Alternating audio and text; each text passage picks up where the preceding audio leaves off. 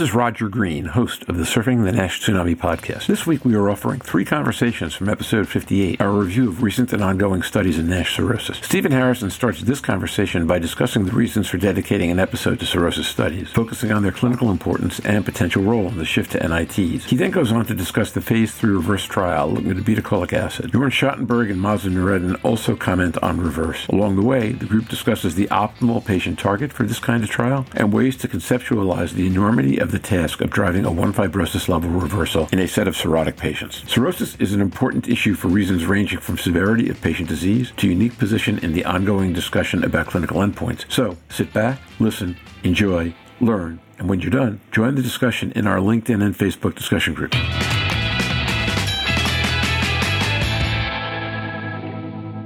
Stephen Harrison. We have a question out of the audience from Sen Sundaram from Turns, and I'd like to invite Sen to come in. Hello, how are you? Pleasure to be on the part of the audience. Good to see you. Hey, Sen, how are you? Hey, Sen. Hey, doing well. Thanks. Good to see you both. Your floor, Sen. So this is a great conversation, and I think way overdue for all of us to have it. One question I have, I think back to my days at Intercept when PBC was still called primary biliary cirrhosis. That was, for a lot of folks, a misnomer, and there's a big effort to change that to cholangitis, the last letter there. As we're talking about using non-invasives for a study in a cirrhotic population, I almost think that there's a little bit of a contradiction there, right? Because I believe cirrhosis is defined by the histopathology, right? And are we overdue for a change, not just from perhaps NAFLD to MAFLD, but really thinking about, I don't know what the right term would be, end-stage liver disease as opposed to cirrhosis? Thank you for the opportunity to ask the question. No, that's a great question. Mazen Noureddin. I mean, end-stage liver disease sounds probably more harsh than cirrhosis because end-stage. I don't know if I will pick that name. I think it's still fair game to call these patients cirrhotic based on the natural history and what we know about NASH, because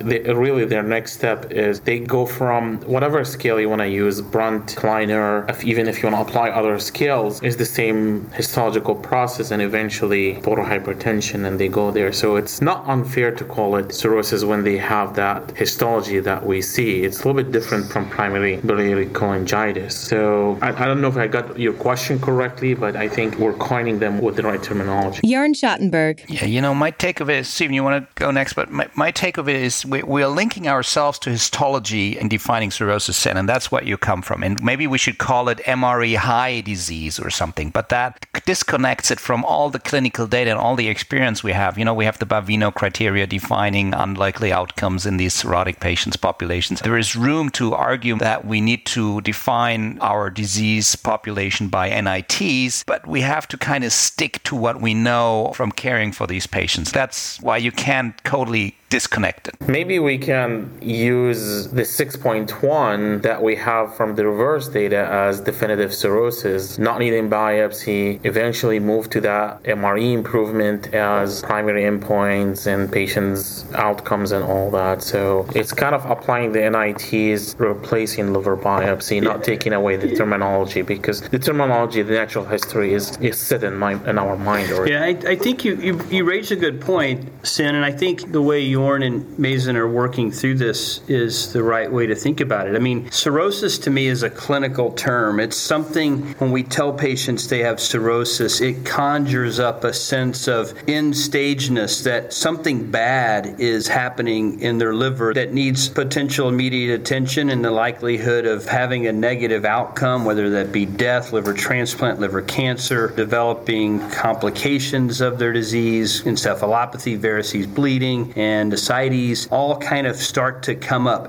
Those are all clinical things, clinical discussions we have with our patient. For the nuances of clinical trials in patients with NASH, quantifying that degree of fibrosis, as Jorn and Mazen mentioned, with MRE, which I think is really kind of coming to the forefront as the test that is best at quantifying the severity of scar tissue, and using that in the purposes of clinical trial development is probably probably more apropos. I think we still need that clinical word to have that discussion with our patients. Again, generally speaking, when we think of cirrhosis, we're not thinking of somebody that's walkie and talkie, that acts normal, that's not fatigued, that doesn't have varices. I mean, we've gotten so good at diagnosing advanced fibrosis now that we will tell patients they have cirrhosis when clinically they behave just like you and I do. Yep, and I think, Jorn, you characterized it well, right? It's trying to sort of disconnect the phenotype of population that we're studying from the biopsy. And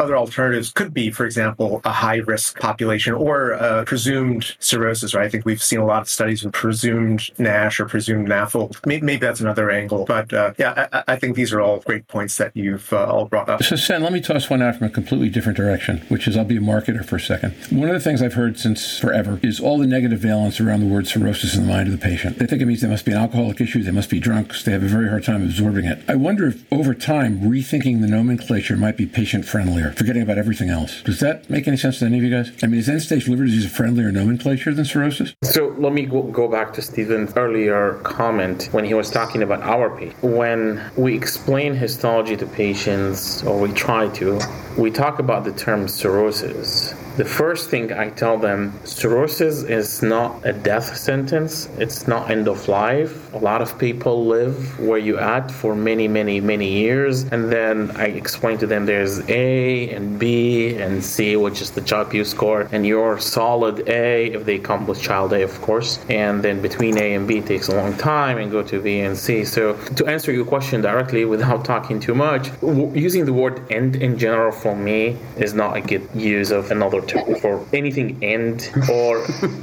one of the struggles I struggle when I explain to them fibrosis stage 4 and then I tell them cirrhosis, it translates in their brain into stage 4. The people hear it in the TV, it's like stage 4 cancer. This is bad. So stage 4, stay away from it. End stage, stay away from it. To me, I'll still call it cirrhosis. For me, the cirrhotic term has some negative stigma related mostly to alcohol, though. A lot will associate it with that. I'd like the term scarring. I discuss the scarring of their liver with them, and I refer to the skin because, that's where they have scars and they know what happens. It's for sure a different thing, but I think that's when they can visualize what happens. So, Sen, thank you very much. Yeah, thanks, Sen. Bye, thanks. Yeah. For the sake of time, Roger, I just wanted to finish up with where we are with the trials that are currently ongoing. And, there are 3 trials, if you look at clinicaltrials.gov, that are currently enrolling NASH cirrhotics. And just at a high level, those are Akero's Symmetry trial with efruxifermin, which is looking at 2 different doses of drug versus placebo. It's a 36-week trial with the primary endpoint being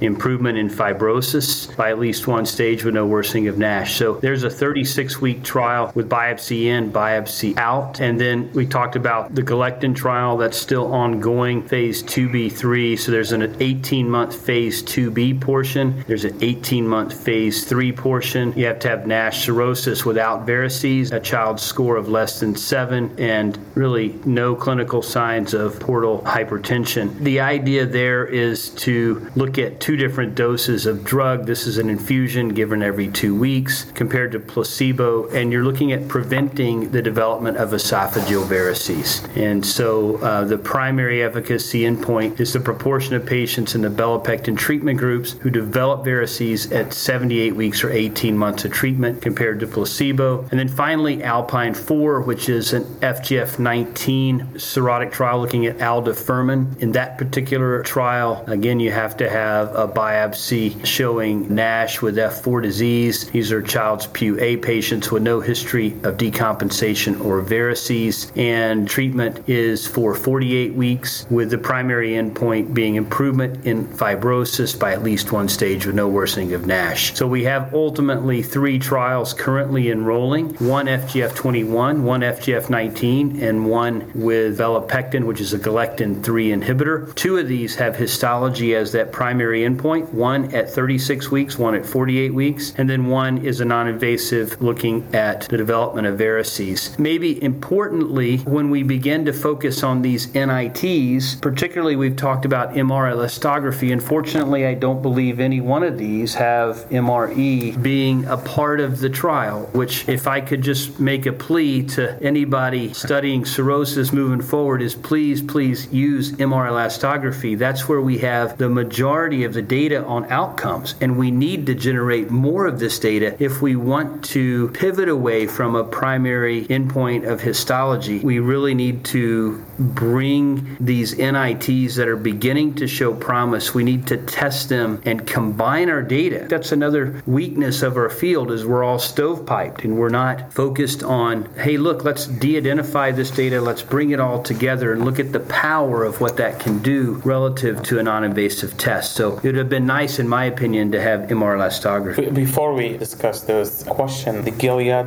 trial, is it phase 4 as well? That's a good point. Yeah. Yep, that's right. There's the triple combo, right? Yeah. And again, it's in well-compensated And I F4s. think the pill, they're going into one pill, they're combining them. They had data that Naeem presented in previous meeting about the NITs in open label study without a placebo, as you guys all know. In that trial, are they using MR elastography? Are they collecting NITs? I have to double check. It sounds like they, because I think Naeem presented some of MRE for the. It did have MRI PDFF. It did have a FibroScan. It did not have MRE.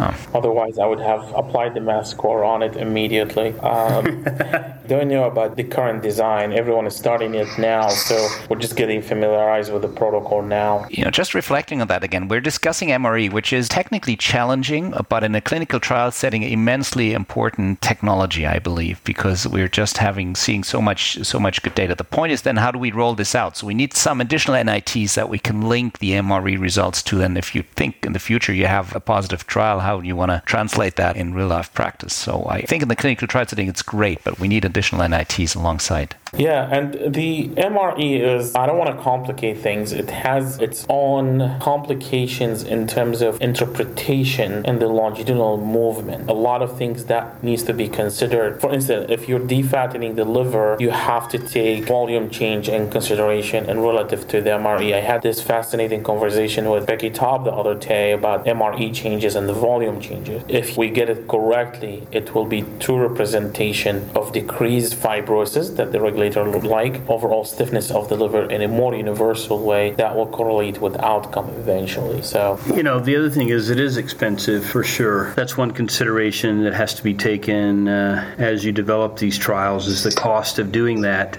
There are other non-invasive tests like ELF that may be helpful in this particular context in obtaining serum, where things like ProC3 and ELF and the components of ELF can be looked at, and maybe even looked at in combination or sequentially with some of these imaging modalities. In the right setting, if you have even FibroScan in this population of patients where you combine it with maybe another NIT like an ELF score, I think could be very helpful. So I don't want to just harp on MR elastography. I like MRE because of what we've seen relative to long-term outcomes. And if there was a chance for an NIT to quickly work its way into the vernacular of a primary endpoint, I think MRE has that potential in a well-compensated F4 population study. One quick thing, also in addition to the ELF and these tests, so we're complete and no one feel left out. There are tests that measure function. Greg Averson, he worked on that technology. I think studying liver function is great. There are metabolomics, proteomics, metabolomics. There are data that, for instance, from OWL, they looked at not just the NASH component, they have fibrosis component.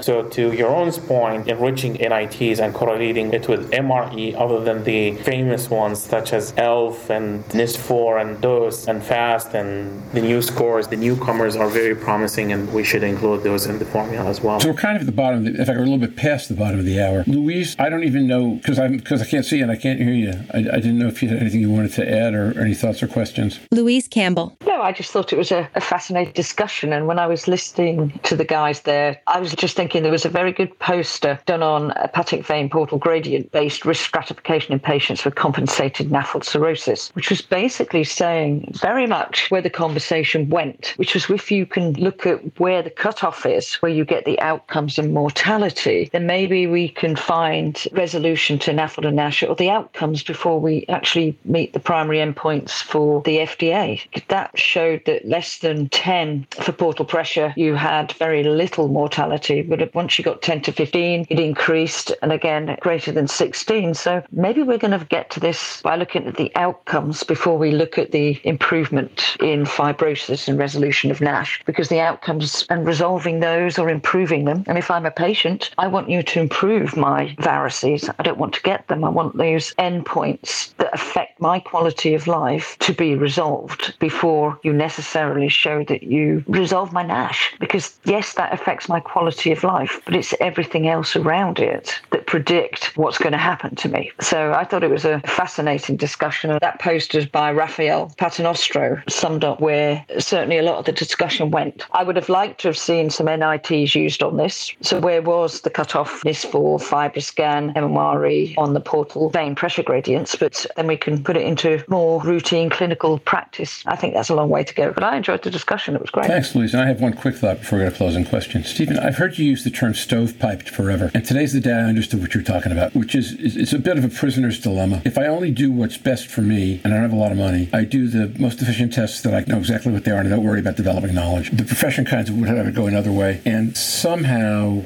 on a prisoner's dilemma, you win by having everybody work together. And if you don't, then everybody kind of fails. Here, it's an interesting question how you drive that process forward. All three of you guys are doing a lot of work on that, and so are some other people. With that, final question. If we have this conversation again in 6 months, what's the most important thing that would be different? Brave one, go first. You want to suggest you or Louise be brave because Stephen and Mazen are on mute right now. Roger, I just want to interrupt. So I got Naeem Alkhouri on the phone here. He is the principal investigator of the combo trial in well-compensated cirrhotics with SEMA. Naeem, can you hear us?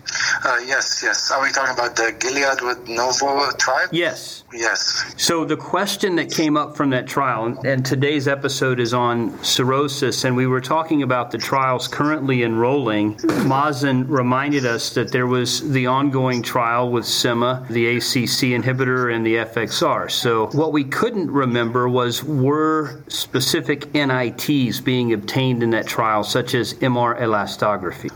No, they're not doing MR elastography. I think it has to do with the cost more than anything else. So it's going to be a biopsy study, and the primary endpoint is improvement in fibrosis. Okay, that's what we were. One of the things we commented on was that MRE apparently is not being included in any of the ongoing trials in cirrhosis, and one of the reasons is cost, I think. Yeah, I think it's a missed opportunity. Also, Novo, they have their own combination trial, and that includes some cirrhotics, and as far as I know, there's no MRE in that one as well. Yeah, well, super. Yeah. Well, thanks for joining us for one quick call. Appreciate it, man. Good to hear you, Naeem, and great move, Steve. Great save, Stephen and Mazen. So, Stephen, that is the prisoner's dilemma, right? The reason we don't do it is because of cost. There you go. Okay. Have this conversation in 6 months. What'll be different? My hopes are we'll get more people interested in that really advanced patient population, early cirrhotics, have invested into that arena where there's a medical need, and we might have more interesting MOIs, mechanisms of action, MOAs being explored. So maybe more trials on the way beyond the ones that Stephen mentioned. Okay, thanks. Next. I'm just going to jump in and say, hopefully, after listening to this episode, somebody might find a way to resolve this cost solution for MRE in clinical trials so that we can see more of it included. Well, I will just say, look, I'm excited there are people studying cirrhotics. That is sorely needed. It's something that as a community we all want to develop a therapy for. What I'd like to see is take these lessons learned about the variability of liver biopsy and the complications of trying to show improvement in people who have developed portal hypertension. We've got that part down. We know we've got to study early cirrhotics if we want to see an initial benefit, whether it's NIT or whether it's a histopathologic benefit. But I think where we need to not be myopic is we need to do everything we can collectively to use our NITs that we're developing to help us bridge beyond a biopsy. And, you don't have to answer this all by yourself. We can collect the data and we can combine the data in a fraternity of sorts to begin to analyze analyze collectively through the power of combination data sets, through meta-analyses, what's really happening with NITs relative to this data set. But we can't do it if we don't collect the data. I'll end there. Maybe Mazen has additional comments. I mean, along the same line, I think 6 months you're not going to see much. You're probably going to see one other company adopting MRE in their study if they are starting clinical trial in cirrhotic. In 1 year, I would like to see more data NITs, as Stephen said, correlating them. I want to know how much MRE, ELF,